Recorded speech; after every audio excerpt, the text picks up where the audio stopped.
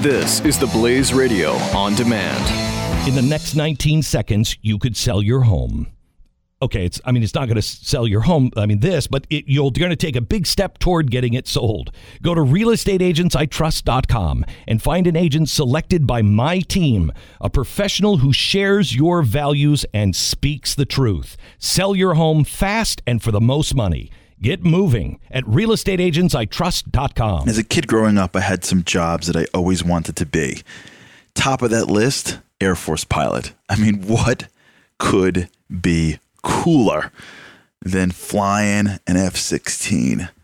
Well, my next guest was an Air Force pilot, and he has the best story about how he pursued his dream, how he committed himself to becoming excellent, and how along the way he overcame challenges.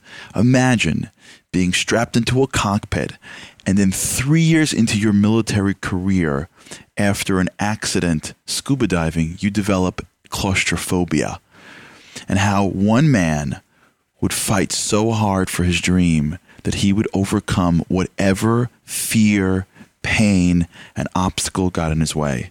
Rob Waldman, or as they call him, Waldo, is the story of what it's like to become great and to never, ever, ever stop growing. You're going to love this one. Delving into current events to uncover relevant wisdom. This is the Charlie Harary Show with Charlie Harary on the Blaze Radio Network. Rob Waldo Waldman is on. He is known as the Wingman. He is a motivational speaker and the author of the New York Times and Wall Street Journal's bestseller, Never Fly Solo. I've seen him speak personally, and it's unbelievable. He's got the best story. He's an Air Force pilot, was awarded 5 Aerial Achievement Medals, Air Force medals. He was in the Air Force Academy, was an Air Force pilot, has an MBA in organizational behavior, and not only that, but has taken that career and to the next level in the speaking circuit. Not only is he a businessman, he's also a professional speaker. He's a certified speaking professional and was inducted into the Speakers Hall of Fame. He was ranked top 40 under 40 business leader in Georgia, has been featured on Fox and Friends, CNN, CNBC, MSNBC, Harvard Business Review, Wall Street Journal, and a ton of other media outlets. It is my honor to have Rob Waldo Waldman on the show. Rob, thank you so much for joining us on the show. Pleasure to be with you, Charlie. It's so great to have an Air Force pilot on the show because you guys are legends.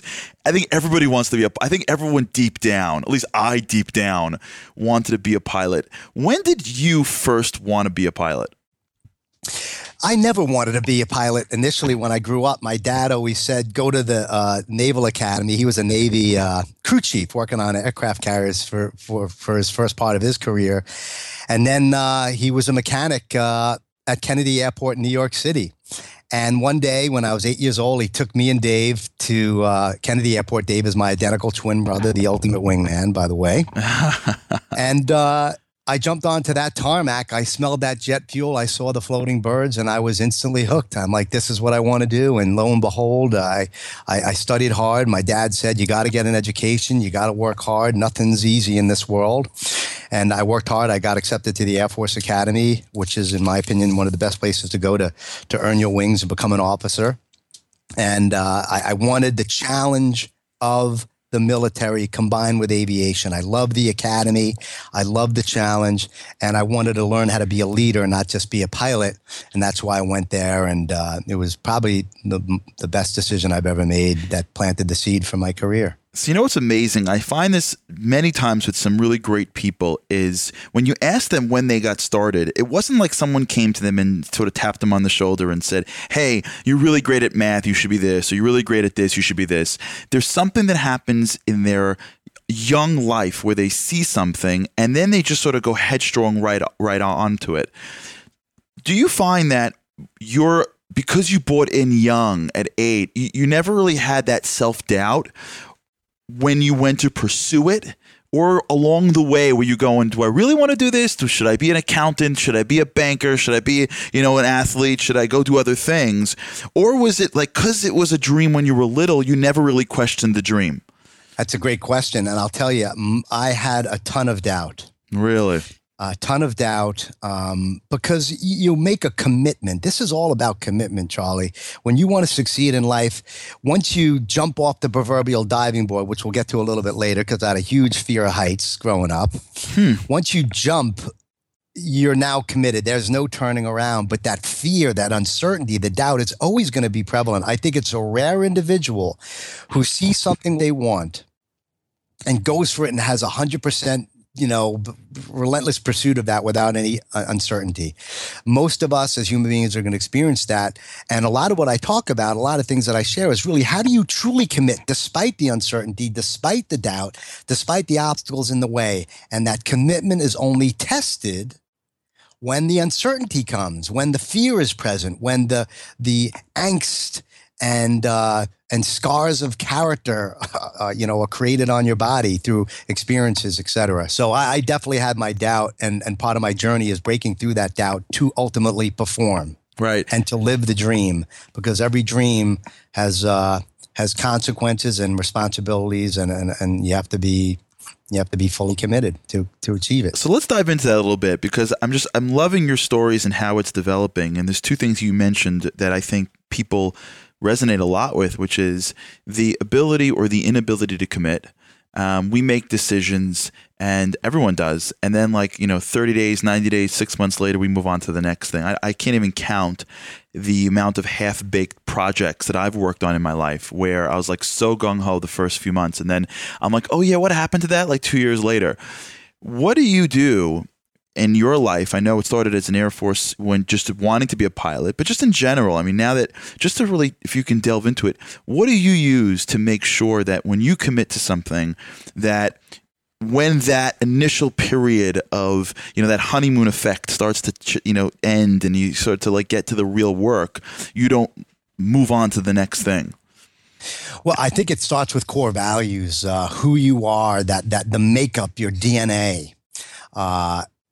When I grew up, my dad and mom were very, very values conscious, integrity, work ethic, doing what you say you're going to do. Either the early bird gets the worm. These informal or formal mentors, which your parents are in many ways, you learn from the good and the bad they do, were very, very critical. I don't think people necessarily wake up with great core values and great passions. It becomes... It's a byproduct of their relationships and their surroundings in school, their family, their friends, et cetera. So I was very, very, very particular, Charlie, who I hung out with. And I was very receptive to the feedback that my parents gave me and the guidance that they gave me. It wasn't always fun. They weren't our friends. My dad was a workaholic. My mom was stressed raising 4 kids. But I was very conscious of that. And it was always about values, the family. So your family drives your commitment. The core values, that ethic. And the family could be, for some of us that'll listen to this, your peers, your coworkers, your brothers or sisters, the people you hang out with on the weekend. So that example is important. And that example is one of the things that became part of my DNA that I digested and that said, you know what, I'm not going to give up. I don't like to quit, because when I make a promise, in particular to myself, I don't want to let myself down. And so, that's when you do, that's when you become depressed, upset, or whatever. And it's human. We're all going to have those issues. But I like to fulfill promises. I have that passion for delivering and being accountable. And that's what drives me to keep pressing forward, to serve my clients, to serve others, to be that wingman in life, not just on stage, but to people who call out to me for help. Right. I don't like letting people down, Charlie. And that's why that helps push me to keep growing and keep delivering on my promises. You're making a great point that I want to sort of delve deeper in, which is this idea of core values, and that people think that being committed is an act or a skill. What you're saying, it's actually much deeper than that. It's a value. It's something that, in your case, you were given as a kid from your parents. In other people's cases, maybe they develop it over time. I wonder if the military training that you have is one of the things that they focus on is these values. I remember hearing a speech from a Navy SEAL, and he was saying something, and it caught my ear. He said that you start your day by making your bed. And I'm thinking to myself, like, he's a Navy SEAL. Like, who cares? Like, you can't hire a service to make their beds. And his response was, how you make your bed is going to be how you act in your day. You could change your values. You just got to, like, really work on yourself and start to see everything you're doing as a manifestation of your values. So, yeah, you're not going to be careful with your machine, with your equipment, or with your weapons, or with your wingman, if you're not careful with your bed, because how you do one thing is how you do everything. Is that really the core of what makes military training so important, that they're trying to instill values? And if so, can people, if they didn't have the background that you had, still build their own value system so they can become more committed to things? That's a good point. So it's not all about the values, because there's a lot of people with integrity and compassion and have great work ethics who I wouldn't necessarily feel comfortable doing business with, because it does take acumen. It does take skill and resilience and a lot of the social attributes, the emotional intelligence that was coined by Daniel Goleman in the 80s. How do you deal with adversity? So the core values it's the blood and guts. It's the blood going through your body, which if tainted will affect everything. But you have to also have the muscle, which isn't developed from core values. It's developed from work and reading and relationships and practice and skill. And those are the things combined, along with mentorship and other wingmen and personal relationships, that help the military grow. Because it's not just about commitment, it's commitment to excellence. Many people are committed to things that they should not be committed to, which is causing themselves not to be as successful as they should be. They're not committed to putting in the extra hour of work, to hitting the gym, to starting the diet, to being more compassionate, to volunteering their time, to being a better spouse or leader in their organization. They're committed to mediocrity. They're committed to average. And they don't see the paradigm yet, Charlie, in their life. So in the military, the byproduct of not being committed to excellence and being average is, guess what? You may not have dinner that night. So it's life and death. So we have to have that level of discipline as a Navy SEAL, as a fighter pilot, anybody, any man or woman wearing a uniform, which makes it difficult in our profession, Charlie, and the people listening in business and in life. It's the fact that it's not life and death. What we need to be committed to is our lifestyle, the life and death of our future of our business, the life and death of our kids' educations, our dream home, our charity. We need something to fight for in order for us to be committed to excellence. And if it's not great enough, you're going to be average, and you're not going to jump off the proverbial diving board like I had to do in order to graduate the academy, 33 feet, and face my fears. You're not going to be able to strap it to a jet and fly an F-16 despite knowing that you may be shot at, despite the fact that you're a claustrophobic, which I was. Facing my fears, the commitment and the passion has to be greater than the fear. Otherwise, you're going to abort, and you're not going to truly break your barriers personally and professionally. That's great. I love that. I'm actually sitting here jotting notes like crazy. And I think that's a great formula for every one of us, which is maybe the reason why people aren't more successful, like you said, is because they're missing it. And just so that I can capture it in my own words, which is life is tough. And when you do things that are going to pull away from your immediate pleasures, your brain's like, hey, what are you doing? What are you doing? Like, why are you getting off the couch? Like, what are you joking? Potato chips are amazing. Like, stop. And if you don't have something bigger that you're more passionate about, something to fight for, you're never going to push to excellence. How? And I love that. And it's such a good lesson for life as to why people need to fight for something to overcome that mediocrity. How? And I want to get into the claustrophobic in a minute, but I want to, before we leave your Air Force Academy, how do they do that? How does the Air Force Academy get you to buy into something bigger? How do they get you to commit to that level of excellence? Is there a recurring activity?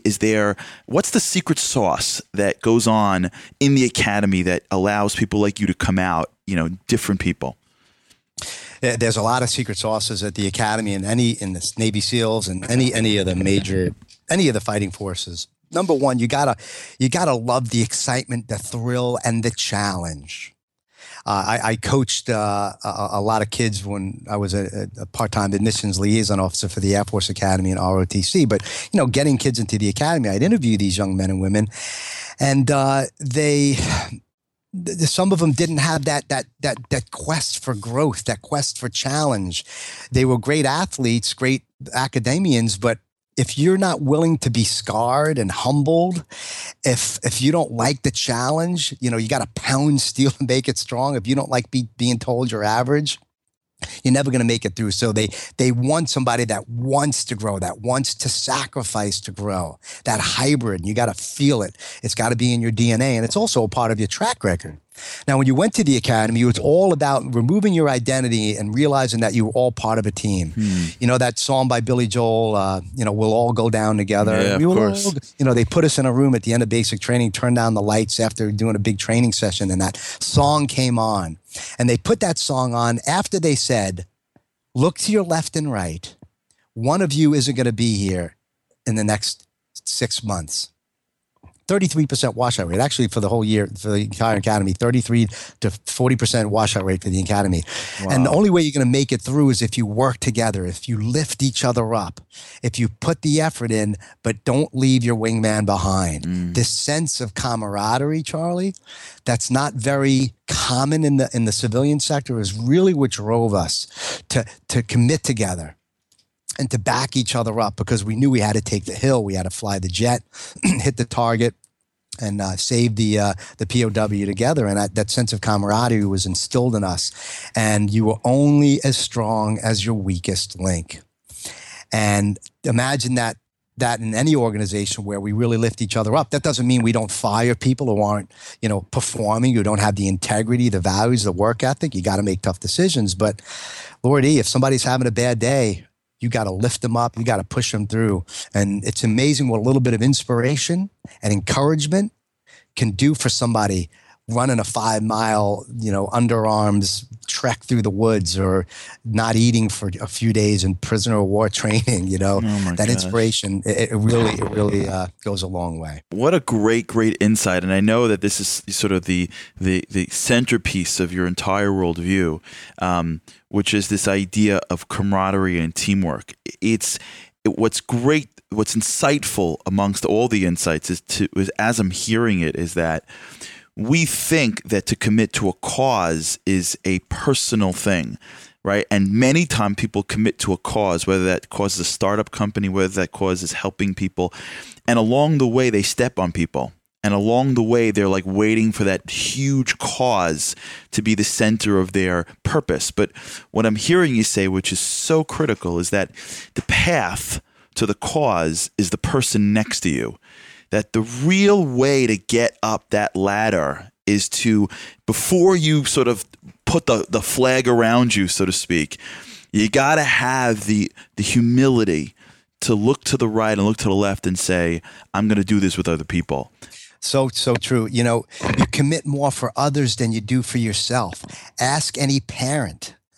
Ask anybody that's truly service focused, a nurse. We commit more for others, because the question that the people that you work with, the people that you support, the people that you quote unquote fly with every day are asking themselves when you work with them is, can I depend on you? Charlie, can I depend on you? When I call out for help, when I say, let's go after the target, let's get the project done, will you be there with me? Will you be prepared? Can I count on you? Or will you abort when the going gets tough? Because your commitment and my commitment affect each other. And so this commitment, which starts internally, you hear, I'm always talking about the internal commitment first. We have to be committed internally. Love the why before we fly. Have meaning to the mission, the drive. But ultimately, what truly allows us to take a bullet, so to speak, take the hill and fly the battles and rescue prisoners of war and downed pilots in combat is the fact that others are dependent on us. And that is such a key attribute that soldiers have and that the greatest leaders have, because they don't want to let each other down. Wow. This reminds me of some of the greatest companies. And now that you're saying it, it really makes more sense. And you see all this time and attention to corporate culture and team building. And, someone could look at it and go, what a waste of time. Just get back to your desks. But it's actually the opposite. And what you're basically building for anyone listening is that the more you put into your team, the more people feel like it's a team effort, the more the intangible excellence will come out. And the environment, the culture, these are all really important things that is the difference between the commitment to excellence or the sort of allowing yourself to get to mediocrity. Roger that. It's very, very true. And there are other pieces, and I know we're going to be getting there, but it's also about, you commit to the cause, you commit to your team, but also that commitment to ourselves that I mentioned before about the hard work, the sacrifice. Because if I had to fly with you, Charlie, or anybody for that matter, and I knew they were up late the night before drinking, or they didn't study the regulation, or they didn't put the time in to do a target analysis and the contingency plan, I'm going to feel uncomfortable flying with you. Mm-hmm. Yeah, you're a great guy. Yeah, you're pretty smart. You're a team player, but you didn't put the work in. I don't feel comfortable flying with you because your skills are lacking. So we have to have the preparation. We can't be all thrust and no vector, right? Mm-hmm. Like, think of the people you enjoy hanging out with that are excited, fired up, but they don't have the skills, the vector direction, the focus to get things done. So this also goes back to the individual. The books we read, the food we eat, the fitness that we take, the sacrifices in developing that inner wingman, the core.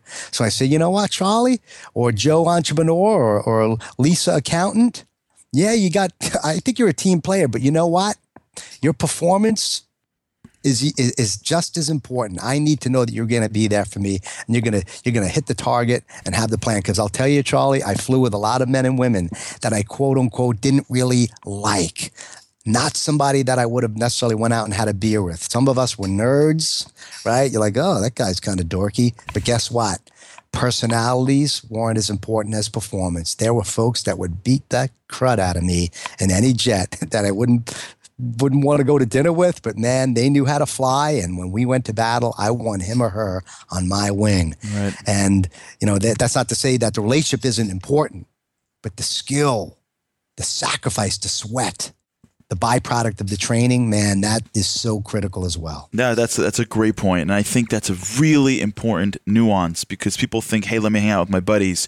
But like you said earlier, and what's so great about this interview is that I'm hoping that while your experience was extreme, right? You're a fighter pilot. You also have business experience, of course, but the fighter pilot, someone could say, well, it's only an office, it's only this, but no. The ability to look at somebody and say, hey, wait a second, I not only want to be able to play for you and die for you, but each one of us needs to know that we have responsibility to each other, and we have to be all excellent is critical. I want to jump into one thing, because I want to go back to the point with the claustrophobia. Before I do that, you have a great story that I heard you say that I think is worth mentioning here as we talk about the team, which is the story where you got on the plane once and you had made a comment to one of the people that on one of the crew chiefs. And when you got back, your commanding officer had said to you, you don't appreciate these guys, and spend a day with them. Can you tell us that story?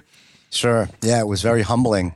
I had a great reputation as squadron fighter pilot, flight leader of the quarter. I was skilled and all that stuff, but I did not have an appreciation the way I should have of those unsung heroes, the crew chiefs, the ones fixing the planes, fueling them up. And so one time I strapped in, long story short, the jet wasn't fueled the way it should have been, and it was going to impact my training. I was going to be at a disadvantage with less fuel. So I chewed them out. I call it going New York. I'm a New Yorker, and I use a little foul language, right? You can relate, right, Charlie? Going New York. Okay, I like it. So I showed him disrespect. My commander got wind of it, and he made me walk that flight line the next day, the entire day in the heat of the summer. I turned wrenches. I changed tires. I worked the engines. I never worked so hard in my life. And it gave me an appreciation of what these young men and women do, these uneducated high school graduates. Most of them didn't go to college, right?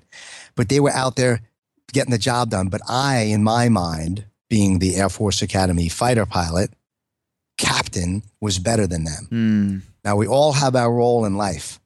And just because these folks were enlisted didn't mean that I was better than them. Maybe they didn't have the blessings that I had, parents to encourage them. Maybe they didn't have the money to go to school or the grades. Maybe they wanted to enlist and didn't want to go to the academy, wanted to turn wrenches and be a mechanic like my dad. So I sold him out. And my commander, because he was tough but fair, taught me a valuable lesson to walk the flight line, to show respect and fill the fuel of appreciation into those men and women who are out there doing things behind the scenes to allow us to fly. And Lord knows there's a lot of people in our lives who allow us to get the job done. And we need to appreciate them, say thank you, and also apologize when we mess up. And I needed to do that to that young man because I needed to come clean and build his trust again. Yeah, and what a great point that many people forget every day of the week. I mean, the people that are right around us that are invisible because we don't realize who they are.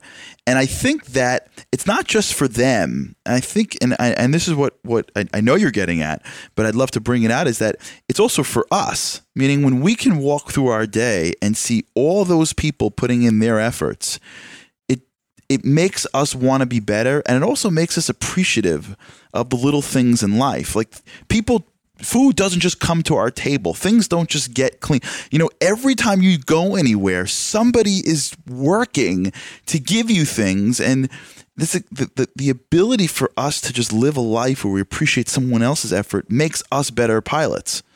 Oh, yeah. And it's that attitude of gratitude that somebody said in the past, you know, that appreciation, gratitude, you know, and it's something I know that we're both very much into, our backgrounds and stuff. You know, it makes me enjoy the sweetness of life that much more, and allows us to take the time out to see those subtle little things that we often take for granted.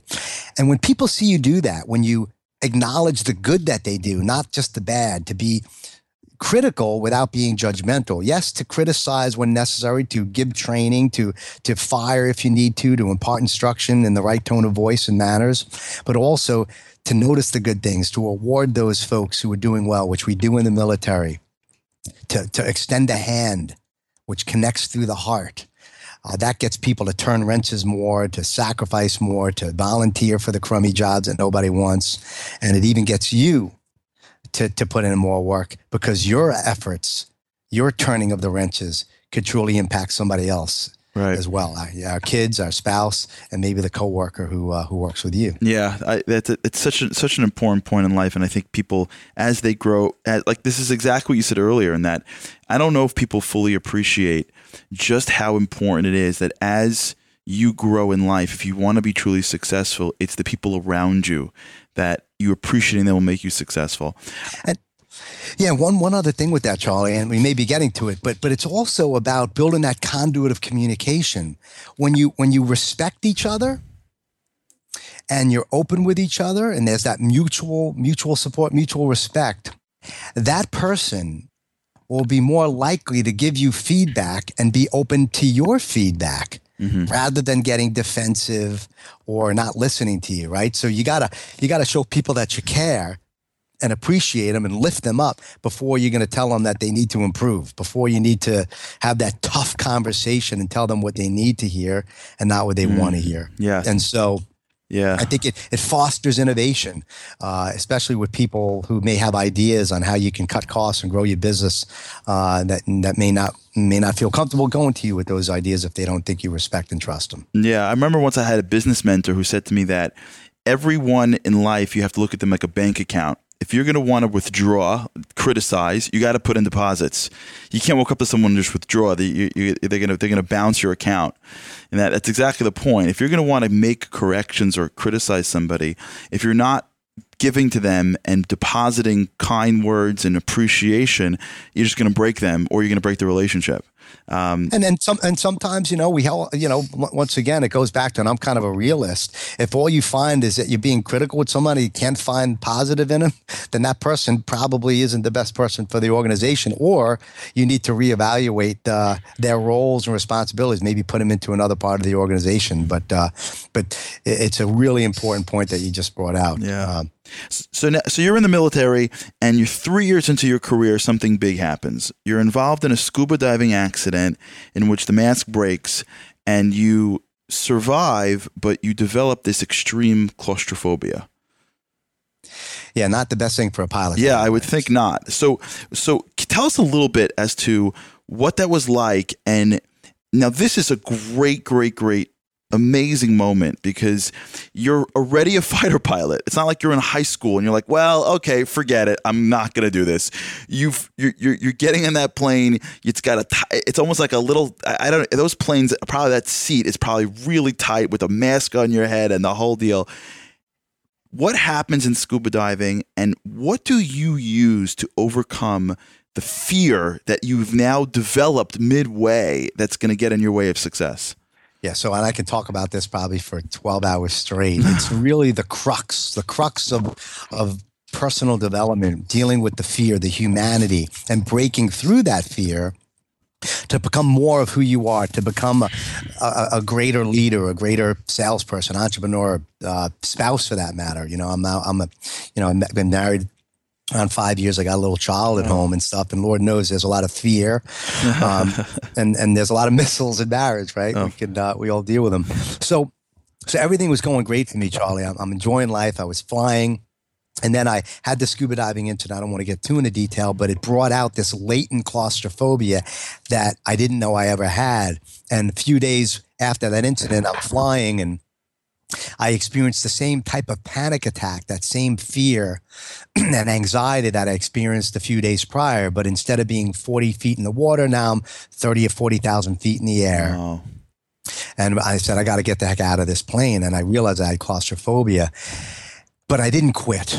And it was very, very difficult for me, because every day I strapped it to that plane to fly, to do what I loved more than anything else, which was to fly jets. I had this little fear devil kind of hanging out on my shoulder saying, you may be flying in weather. You may be flying at night. You're going to be stuck up here all by yourself. You're in this tiny little plane, breathing through this tiny little mask. And so the claustrophobia was always present. And I did have what I call micro panic attacks, 10, 20, 40 seconds that I was able to work through, and it never impacted my performance, because if it did, I'd have to turn myself in and say, look, I can't do this anymore, because if you're unsafe to your wingman, you're really going to be you shouldn't be flying. But I broke through it, and it got easier and easier and easier. It never went away. It was always there. It's like a scar. You look at your hand or your leg where there's a scar that you got when you were a kid playing baseball, and you remember slamming into that fence post, right? And you feel the dent on your head. It's there. You don't feel the pain, but you remember it. And so I think that has a lot to do with how we deal with fear. Waking up one day, Charlie, everything's going great, and maybe your test results are positive. Your parent, God forbid, just passed away. You had some issue in your life that went on. You just, you're struggling through a new job. You just got fired. Your paradigm is now shifted. And if the passion for what you do isn't greater than the fear of uncertainty, you're going to bail out or abort. But if you love what you do, you got to keep pressing forward. And so this goes to the acknowledgement that we're all going to have fears and uncertainties and doubts that hold us back. And acknowledging them and working through them is how we grow. And that character development is key. And it's a great attribute to have when you experience other difficulties in life. And I'll tell you, it's allowed me to deal with all the other challenges that I've had in combat, in my personal relationships, in my personal life. So I it's so big and it's so important. And like you said, every one of us is going to, or has, or will deal with something in life. One thing that I was shocked when you said it, but I guess it's true, which is you don't got to fight till it goes away. It may never go away. You just need to be able to fight to where it's under your control. But Yes. the question is how? Like practically, how did you, when you hit, you felt it up in the air, you come and you land, and now you get out and you're saying to yourself, okay, like I got to get over this, or I'm going to be turning in my badge or whatever, the stripes. So Right. what did you practically do the next day that allowed you to start the process of getting over that fear? Okay, got it. And by the way, I did come in on many a sortie with my wings on my chest. Remember the movie Top Gun? If for those that haven't seen it, the guy comes in, he throws his wings on the thing and said, "I can't do it anymore." I was so close to doing it. Oh my gosh! No one understood that fear, that anxiety that I had to go through. It was hell. It was hell. But that honor, that commitment that I had to myself, and the fact that I didn't want to be considered a quitter, that pride, which for some of us hurts. It hurts ourselves, but it also can help. And I didn't want to be considered a wussy in front of my friends, quite frankly. A little bit of peer pressure went a long way for me. I wasn't going to quit. I wasn't going to let my fear define me. And I didn't want to have to tell my future son, who's now 4.5 years old, hey, guess what? Your dad had a dream to fly fighters, but as soon as difficulties came, as soon as things got tough, he quit. Don't do as your dad does, son. Because I think it's the things that we don't do that we regret, not the things that we do. And I'm telling you, I didn't want to quit. And there's a story in my book about when I did quit on a training mission. I won't necessarily get in that because there is a time to quit. There's a time to change. So the how. So there's a couple of things that are important. Number one, you focus on the mission. You have got a job to do. Your mission is to go out and save lives, to work with your team, to hit a target, to hopefully, bring freedom to an oppressed people like we did in Kosovo and Iraq. And for you in your life, you have children, don't you, Charlie? Yeah. How old? I've got 5 children. They start at 13, and I got 10-year-old girls, and then I got a 7-year-old and a 4-year-old. So your 4-year-old, what's their name? My 4-year-old name is Yehuda. Yehuda, beautiful. So I talked about being afraid of heights. Now, anybody would be afraid of heights if they're standing on a 50-foot diving board, right? I don't care how much you're. I'm scared of it. It's kind of tough. You're scared of heights to begin with, right? I can't get 50 feet up. No way. Unless there's an elevator around me, I ain't going 50 feet up. So think about this. If Yehuda were in the water screaming, "Daddy, Daddy, help me," would you jump now? I'd already be in the water. You'd already be in the water. I guarantee anybody who's listening would do the same for those that they love, because love is greater than fear. Your passion is greater than your fear. That. The mission is about the child. It's about the love. It's about someone else. We commit more for others than we do for ourselves. Oh, I love that. So you got to find something that you're willing to fight. And if it's not there, you're going to climb down the diving board. You're going to quit. So it was always about the mission. I've got a job to do. The military was about each other. I can't let down my wingman. I'm trained. And so that's a paradigm. And as soon as you're having a bad day, keep visual of what it is that you love and what you're fighting for. We have a saying, lose sight, lose fight. Don't lose sight of what it is that you're fighting for. And when you rekindle that commitment to that individual, then it's going to help you take action that you may not normally take. The other commitment, the other fear that you have to turn the focus is on your wingman. You can't do it all on your own. And I'll tell you, when I was flying in combat, stressed out, knowing it was going to be a 7-hour night mission, looking to my left and right, Charlie, and knowing that my wingmen were going to be there for me, it encouraged me. They helped dissipate the fear. When I called out Mayday, somebody was going to be there for me. We can't fly solo. That's why my book is Never Fly Solo. To be able to look to your left and right and realize there are people in your formation who are going to heed the call, I need help. That's going to inspire you to still overcome your fears. If I had that panic attack, something happened, hey, they would be there for me. Yeah, it's such a great point. I love, and I'm going to, for those listening, you just go to my website. You'll see the show notes of this show at charliehar.com, and I'm going to I'll put a link to Waldo's book, Never Fly Solo. It's a great book. I recommend it, and you just can click it and you'll buy it directly, or we'll get all the information on it. Or you can go, we're not done with the interview, but just while I have you, what's the name of your website? It's yourwingman.com. Yeah, yourwingman.com. So wherever you are listening to this, you gotta what's great about your message and even the title of that book, and it's such a great point now as you go through troubles, challenges in life, obstacles, is this idea of never playing alone, never flying alone. You had a line I heard you say once, which is, in life, you've got to identify who's your wingman. Like the 3 words I think you said was, I need help. Right. The ability to say I need help and I need a wingman. You see, in the macho world that so many of us sort of think is real, but it's really not. Nobody needs help. I got it. I can handle it myself. I don't need anybody to do anything for me. I can always do everything myself. But in the real world of high performance, life and death, you really can't do stuff yourself. If you're going to want to overcome major challenges, you got to fly with a wingman. Absolutely. It's so true. And the way to find those wingmen is to be the wingman. Oh, that's great. Right? If you want to build a team and create people in your life who, when the missiles come, they'll be there for you, then don't turn others away. Lend your wing.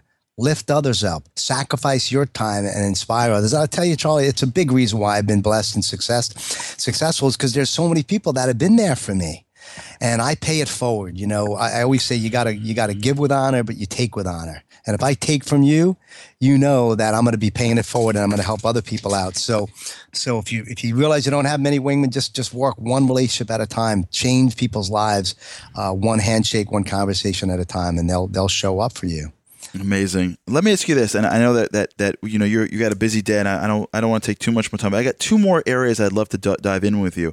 The first one is a ritual. Are there rituals that, you know, daily things that are grind things that you do personally when you were in the military, or that the Air Force does, that us civilians should know about and we can use to better our lives? You know, I think one thing in particular that works for me and in the military is the fitness.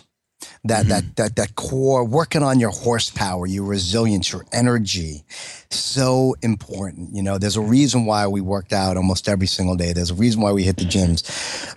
It's because when struggles come, when you're in shape, you're able to deal with stress more, and you can put the hours in. Very, very important. And I think it helps me think better. You know, I wrote most of my book. And even studied a lot of my sales processes because I was in sales before. When I was in the gym, on the bike, when there was blood flowing, very, very important for me. Another one is to continuously sharpen your sword, to continue reading, to learn something every day, to practice, to rehearse. You know, we were always about fight like you train, fight like you train. The more you sweat, the less you bleed. Right? You gotta put in the sweat and the time. Complacency kills. If you're complacent in your life, if you're not growing and sharpening and honing and polishing, you're eventually going to become mediocre, and you don't want to become a casualty in that sense. And the last, and we talked about it, is really, you know, the relationships that you have. Realizing that to build those relationships with people, to partner with them, to ask for help is so key. Not to go at it alone, and realize that we survive solo, but we win together. I love, one of the things I got to tell you that I love this interview for a lot of reasons, but let me tell you one of my favorite reasons why I love this interview. You have the best one-liners for everything. Like, I can't believe, is this like like, I love it. Like, I'm just scribbling, like, lose sight, lose fight. The more you sweat, the less you bleed. I just love that you guys have, and if it's you, but it's so important because when you take a message and you put it into a motto, you remember it. Absolutely. And when you remember it, you do it again. You do it again. Yeah. And some of them were military, but the survive solo, win together, and leaders lift, and those are mine. I love it about it. And when you think from experience, you know, this is important for the people that are listening. When you're going through your day, when you learn the most, it becomes part of your DNA when you experience it. I think there are enough. There are too many thought repeaters and not enough thought leaders, Charlie. A thought leader's been through the trenches. They have the scars, the battle damage to go through it. When you're working with somebody, build relationships, find people with scars of character, and also reveal yours. People want to see the humanity more than ever. I have an idea that I think you should do. Yes, sir. I think you should come out with a book or a calendar where you have all of your expressions. I think I would buy a copy. I think it's great. Every day you wake up, and one of these one-liners that have so much behind it is in there.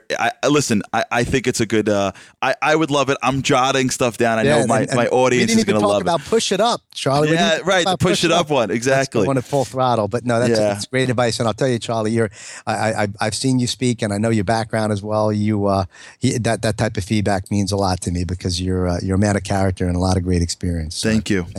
Last question. I know we didn't get to push it up because they're going to get it in that book, but there's something that you said that I saw that I loved, and I think this is the most important three words in the business world by far. And I think in my own career and in both sides of the aisle, employee and boss, I see that if there's a character that is the most important, this is it. And I think it's very applicable to people that are in the military. And I saw you on an interview, and I was so excited when you said this. And if you have a couple minutes, I want to talk about this, which is the idea of just getting it done.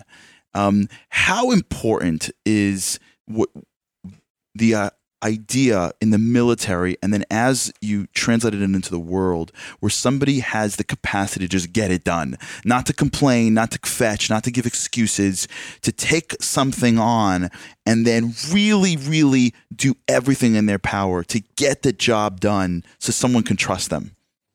Yeah, that's why the military is so successful. That's why we've been blessed with an amazing country. That's why the best leaders and business is successful. When somebody asks for help and you provide a product or a service, or you have a solution and we're going to get it done, and then you allow that other person to focus on their core competencies. And it goes back a lot to what I said before, and it's about confidence, the work, the effort, the relationships. I know, Charlie, any great leader, any of you listening know that if somebody asks you to get the job done, you have to ask yourself, do I have the skill? Do I have the acumen? Do I have the people that can help me get it done? And do I have the work ethic to muscle through the challenges? Because you've got to be willing to sacrifice. Nothing comes easy in this world. And I think when you're working to get it done, you have to have a true empathy with yourself and with your clients to realize that if you can't get it done, you got to abort early and admit early, right? Mm-hmm. If I'm confident I'm going to get something done, I'm going to work at it. And if I've used every resource, every effort, every skill, I've studied, I put the time in. And the problem happens a lot of times is that people don't admit they can't get it done. They don't communicate that with the prospect, the client, their spouse, or whatever. So it's ultimately about performance. It's ultimately about hitting the target. We don't fly jets, and jets aren't meant to hang out in a hangar and look pretty. Fighter pilots aren't meant to sit in a bar and sing songs like on Top Gun. We're out there to go out and hit the target and sacrifice. And if you're not willing to get it done and get it done right, guess what? You're a cheerleader. You're not going to truly be successful in the business world, at least. So do what you can to hit the target. Do it with integrity. Know when to abort, because nobody's perfect. But if you're going to commit, make sure you're committing for something worthy and that you're confident that you're going to hit the target. Otherwise, we're just wasting each other's time. Right. And that consistent effort, that's really what it is that consistent effort. I mean, you flew over 2,000 flight hours, 65 combat missions, and it's that constant, consistent work ethic that is the difference maker at the end of the day. Roger that. Absolutely. Thank you. I just want to thank you so much for the time. I know that you're incredibly busy. It was an honor. If you're listening, check out yourwingman.com. You check out the book, Never Fly Solo. I'll post it on our website at charlieharary.com. We'll send this out to everybody. Really, Rob, I want to really take the time to really thank you for the opportunity to get you on the show, and I look forward to seeing you again soon. Absolutely. And it was great for you to connect with me and extend a hand. You practice what you preach, Charlie, and thanks for being my wingman. And I look forward to flying more with you in the future, my friend. Thank you. God bless. God bless you. You're listening to The Charlie Harary Show with Charlie Harary on the Blaze Radio Network.